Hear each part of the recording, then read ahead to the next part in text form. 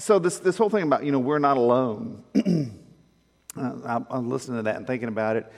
My son's been serving at a church in Dallas for the past several years, and Andrew Forrest, who is the senior pastor at that church, has this thing he does where he says, we are the most connected generation, and we are the most isolated generation. Because we all have our phones, right? You all have your phones. I almost got run over yesterday. Lady on her phone driving, and so she's looking at her phone and almost runs over me. And we had a wreck in front of our house yesterday afternoon. Guy on his phone didn't see the other guy backing out of his driveway and drove into the side of his car. Right? So we're connected. We're on our phones all the time, but we're not really connected face to face. And they're not the same. I know we like to think they are, but they're really not. And all the research that's coming out right now tells us that a person's sense of well-being and happiness is directly proportional inversely to the amount of time they spend on their phone.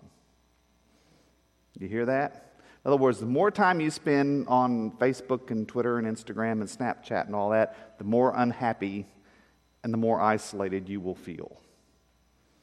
And so I want to play with that a little bit this morning because this whole thing about being alone is kind of a big deal. I did a little research.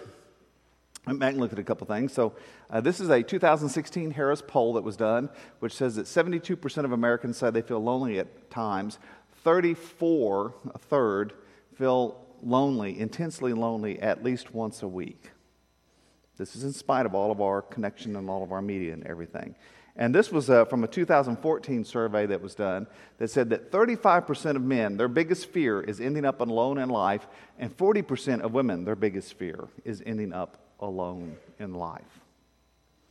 We have an intense fear of being alone and being loneliness and coming to those moments in life when no one is there. And I can tell you over the years that having spoken to different people, that I've heard that voiced over and over and over and over. Many years ago, when we walked with my friend John, who was in my small group in Corpus, my Emmaus Reunion group for years, and we walked with him as he through the period of time when he died from AIDS. His family walked away from him in that time, and so we became his adjunct, ad hoc family as we moved through that, and different ones of us did different things. I was his drug runner. I was the designated person that went to the pharmacy to pick up his stuff that you used to have to sign a triplicate for and bring it over to the house when he got to that point. But we walked with him through that as he became increasingly debilitated with it, and even to the point of cleaning things up and cleaning him up and cooking and bringing food to the house and doing all of that as he went through that period of dying. And not long before he died, we were all there one evening, and he called us into the room and thanked us for being there. And he said, "My biggest fear has been that I would die alone." And that was so powerful for us just to be able to be there with him in that time. My biggest fear. And a lot of us live with that. Now the reverse of that, or the other side of that is, for a lot of us, our biggest fear is that we're not alone. Right? This is a movie flyer from a movie. That's the biggest fear, is that we're not alone. That there's someone there that should not be there. There's a whole genre of movies about that, right? The people that call from somewhere inside the house, right? Those movies, right? And parents, how many of you have ever had to be, when your kids were little, you had to look under the bed? Anybody look under the bed? Anybody have to open the closet doors, right? Or you hear something, "Oh, I heard something," and you have to get the flashlight and go show them there's nothing there, right? Y'all done that? I love it. We have that intense kind of fear that we're not alone when we should be alone. When Forrest was in high school, he and a bunch of his buddies went and saw Paranormal Activity. Anybody see that one? Yeah, they went and saw it. Now, we're talking big boys. We're talking 6 foot plus, 200-pound plus boys. There's a group of them that go. Picture a half ton of young men, literally. A half ton of young men go to this movie, and they are petrified. They are terrified when they come out, such that they go door to door, and they sit and make sure that their buddies get in the house before they drive off to the next one to drop it off. Forrest was driving him that night. He's the last one to get home. He comes into our bedroom, and he's telling us all about it. He's terrified. This is, oh my God, going on. I'm going, it's a movie. And he's going, oh, no, this was real, Dad. This is like a documentary. I'm going, no, it's not. It's a movie. He's all freaked out. He goes to bed, and the power goes out. He's in our bedroom. So I give him a battery-powered lantern. That dies. I give him my flashlight, and I said, here, use this and everything. And so finally, I can hear them in there. They're all on their cell phones. Oh, my gosh, the power's out. Oh, it's on. And I'm going, oh, geez. Guys, it's a movie. And so finally, the power comes back on and everything. He moves to Corpus to go to college a couple of years after that, and Paranormal Activity 2 comes out. I said, you can't go see it, because I'm not there. You can't go see it. There's no one there to lend you a flashlight, so don't go and see it. And what was great was a couple of years after that, there was an article that came out about how they made the movie and everything, so I had to send it to him, and I said, I told you it was a movie, right? I love those I told you so moments, But that fear, we're not alone when we should be. Arthur Clarke, the great science fiction writer, has a wonderful quote that he used. He said, 2 possibilities exist. Either we are alone in the universe or we are not. Both are equally terrifying. Or are they? Or are they really? Let's pray. Oh Lord, may the words of my mouth, may the meditation of all of our hearts be acceptable in your sight, because you alone are our rock and our Redeemer. Amen. So I'm going to go into Scripture here a little bit and just kind of lift up a few things about being alone and not being alone. I mean, one, this fear of being alone is certainly something that reflects and runs through all of our lives and is reflected in Scripture. Matter of fact, one of the pieces we read that Jesus quotes when he's on the cross and he's dying comes from the 22nd Psalm. Notice this is the psalm right before the 23rd Psalm. The 22nd song is a song of abandonment.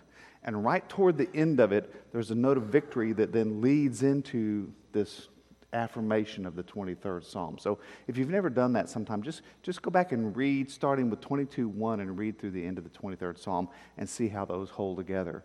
But it starts off by saying, my God, why have you forsaken me? The words that Jesus quotes when he's hanging on the cross. Why are you so far from helping me? From the words of my groaning. And every time we read that, on the Good Friday service, the service of darkness that night, and we read through it, our hearts kind of break with that sense of being abandoned, because all of us at one time or another have felt this. Whether you're my friend John going through that period of time with AIDS, or whether you're in a room with someone that's dying, or whether you've just had a marriage that's broken up, whether you've lost a job, whether your finances are going down, whatever it is, all of us have been in a place at some point in time where we've said, okay, God, where are you? I mean, we went through the winter of 98 and 99, and as we went through that winter, we went through the death of my wife's grandmother. We went through a 500-year flood, which devastated our community. We had 65 families in our church that instantly lost their homes. We went through the death of her mother just a few weeks after her grandmother, and then a few months later we went through the death of her father. And a friend of mine was coming through town and stopped and said, how are y'all holding up? How are y'all doing this? And I said, we're holding up. And he said, well, how are you getting through this? And I said, we get up every morning and just pray that God will hold us through the day. It's one of those periods of time when you're just thinking, okay, God, what else are you going to do? I mean, bring it, right? I mean, what else can go wrong? And so we all kind of know what that's like, to be in that place of saying, where are you? Where are you? And why aren't you here? We all know what that feels like. And part of the reason we feel that so intensely is we are not created to be alone, right? The Lord God said, it's not good that the man should be alone. It's not good. Wives, you're free to chime in on that and say, well, yeah, I mean, You sure don't want to leave the men alone. God, we don't know what they'll do. I will make him a helper as his partner. I mean, the sense that comes out of the Genesis, the creation story. In the first story, we're made. God says, God creates us, male and female. God created them, and he called it good. And then in the second story, he affirms, he makes the man. He says, oh, man, it's just not good for this guy to be alone. I'm going to make him a partner. Now, we can laugh about that, make jokes about it, but there's this understanding in Scripture that we're made to be in relationship. We're made to be in community with one another. We're created this way. It's part of who we are. We don't do well by ourselves. As a matter of fact, that's one of the big warning signs in the social services kind of deal is when people get isolated, that's generally when bad things will happen. Whether it's a suicide or whether it's a homicide or whatever. I mean, that's a prime indicator that something bad is going on. We're not made to be alone. We're made to be in community. We're made to be connected with each other. This is why when John Wesley was starting the Methodist movement, he talked about coming together in small groups, and then they were called class meetings and band meetings. And he said, you have to do that. Matter of fact, if you were in an early Methodist gathering, before you could come to worship, you had to go to your small group meeting because it was in your class meeting and your band meeting that you got the ticket that allowed you to go to worship. And if you didn't go to your meeting that week, you didn't get to go to worship that week. He was that insistent upon it. Made a comment, he said, there's no such thing as personal holiness without social holiness. And when he says social holiness, Wesley's not talking about social activism or social justice or any of that. What he means is you can't be close to God unless you're in a group and you're close to each other. Because we're made to be in relationship, and we need that connection with God and with one another. That's why when Jesus quotes, he said, the Great Commission, the Great Commandment, love God with all you are and all you have, and love each other as you love yourself. I mean, it's that connection. We're built to be that way. God created us with that, and God tells us then that He's going to hold us together in that way, and He's going to be in relationship with us. I mean, you read through Scripture, right? Be strong, courageous. Don't be frightened or dismayed, for the Lord your God is with you wherever you go. Be strong and bold, have no fear or dread of them, because it's the Lord your God who goes with you. He will not fail you or forsake you. For the Lord loves justice. He will not forsake His faithful ones. For the Lord will not forsake His people. He will not abandon His heritage. Can a woman forget her nursing child or show no compassion for the child of her womb? Even these may forget. Yet I will not forget you. Keep your lives free from the love of money and be content with what you have, for He said, I will never leave you. I will never forsake you. I mean, this promise that God makes that no matter what it is, God's going to be with us. Even when we begin to think, oh, you've left us, the truth of the matter is God's made that promise. Even though you may forget me, I will not forget you. You can walk away from me, but I'm not going to walk away from you. There's this promise of steadfastness on the part of God. And if you've ever read through the Gospel of Matthew, there's this kind of bracketing there around this whole great commandment kind of thing where it begins with Matthew 1. The virgin shall conceive and bear a son, and they shall name him Emmanuel, which means God is with us. God's with us. And then as He begins His ministry, the first thing Jesus does in Matthew 4 is He starts calling together the disciples, right? As He walked by the Sea of Galilee, He saw two brothers, Simon, who's called Peter, and Andrew, his brother, casting a net into the sea, for they were fishermen. And He said to them, follow me, and I will make you fish for people. And immediately they left their nets and followed Him. It's not by accident that the first thing Jesus does when He begins His ministry is call together this group of disciples. I keep telling folks, if Jesus needed to gather folks around Him, what makes us think we can do without that? Why do we think we can go it alone when even Jesus didn't go it alone? And it's interesting to me that you start the Gospel of Matthew with that, Emmanuel, God is with us. And then at the end of the Gospel of Matthew, when He's giving them the Great Commission, He says, I'm going to send you out, and He says, you're going to go and make disciples of all the world and teaching them to obey everything that I've commanded you. And remember, I am with you always to the end of the age. I mean, it starts off with this, God's going to be with you, and it ends with that commitment on Christ. I'm with you always. Until everything ends, I am with you.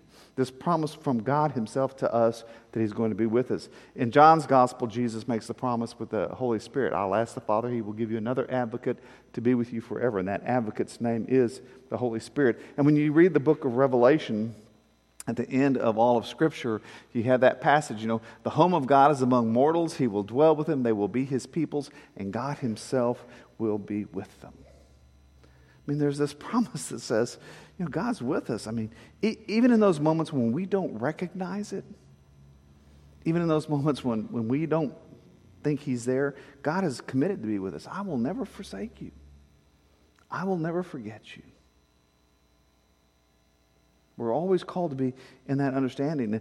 And we have this gathering around us of those other believers who are there to hold us up, to hold us accountable for when we stray off the path, but also to remind us in those times when we're feeling like no one's there, to remind us that God is still with us.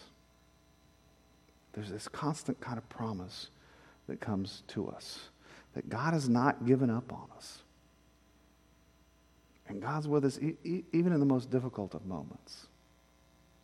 I mean, Paul was right into the church in Rome, and sometimes when we read through some of these kinds of passages that Paul writes, or somebody, we kind of tend to discount. Well, it was the Apostle Paul. Of course he said that. But take all that out of your brain for a minute.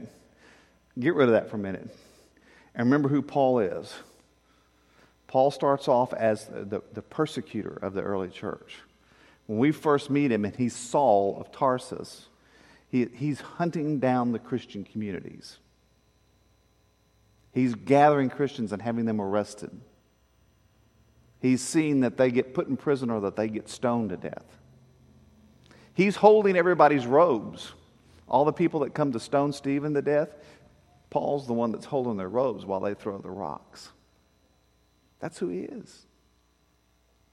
And we meet him as he's getting ready to go to Damascus, and the word Scripture is he's breathing threats. He's in hatred against the early Christian. He's breathing it. It's part of who he is. And God grabs hold of him and shakes him, throws him to the ground, blinds him, and then lifts him up. And when Saul says, well, who is this? God said, well, this is Jesus talking to you, the one you've been persecuting. And then he sends them to the Christian community. Yeah, go over there, that group of Christians. Saul goes, are you kidding? He said, no, go over there. And he goes and he talks to them too. He says, listen, I want you to receive this guy when he shows up. And they go, Saul? You want us to take in Saul? Yeah, I want you to take in Saul. And he comes into this community of people who care for him. And his sight comes back. And when the people of the city become angry with him, they help him to escape. And all of a sudden he discovers that this group of people that he's been persecuting are the folks that love him the most. And he begins to walk this path of faith and strength that goes through the rest of his life. I mean, the man is going to be arrested. He's going to be put in prison. He's going to be beaten. And even from the place of his imprisonment, waiting his death, he is going to write words of encouragement to the churches. So when you read these words from Paul, don't go, oh yeah, that's the Apostle Paul. You think, oh man, listen, if anybody had a reason to say, God's let go of me, it would be Paul. After everything he'd been through, sitting in the prison, waiting to die. Right? He writes words like these. What then are we to say about these things? If God is for us, who is against us? Who will separate us from the love of Christ? Will hardship or distress or persecution or famine or nakedness or peril or sword? And you need to hear that he's experienced all those things. He says, no, in all these things we are more than conquerors through him who loved us. For I am convinced that neither death nor life, nor angels, nor rulers, nor things present, nor things to come, nor powers, nor height, nor depth, nor anything else in all creation will be able to separate us from the love of God in Christ Jesus our Lord. You hear that? Nor anything else. Not any powers above the earth or below the earth. Not anything in the past or in the future or in the present. No power is great enough to take us away from God. No event is great enough to separate us. Even when we die, we are still connected to the love of God. I mean, this powerful affirmation that flows out of his heart and from his lips and through his pen, even as he's waiting his own death. God is with us. We're not alone. We don't have anything to be afraid of. There's no boogeyman under the bed or in the closet.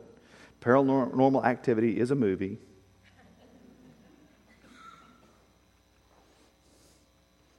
God has promised to be with us. And even in those moments when we are having the hard times, God sends people to be around us. God sent us to walk with John while he died from AIDS. God sent my brothers and sisters to Seguin when we went through that winter to come and say, we've not forgotten you.